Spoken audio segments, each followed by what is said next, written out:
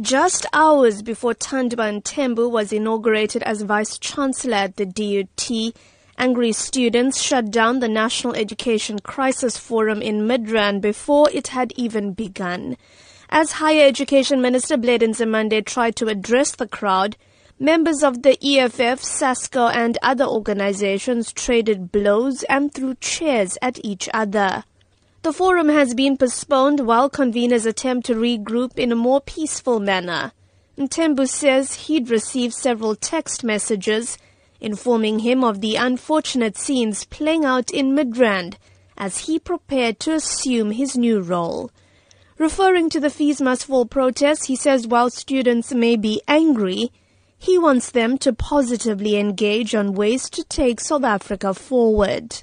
I think university students, given the concessions that government has already made, need to now begin to move and think broader about the challenges that we all face in this country. The issue in this country is a lackluster economy. That is the biggest problem we have. Mthembu has called on student leaders to proactively work with institutions of higher learning and not to simply rely on government for all the answers.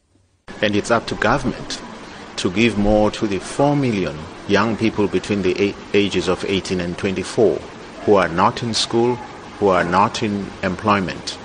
They also need a lot of help from the same government.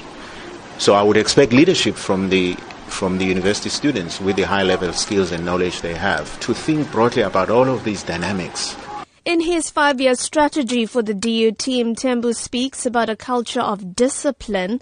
For the SABC, I'm Minoshni Pillay in Durban.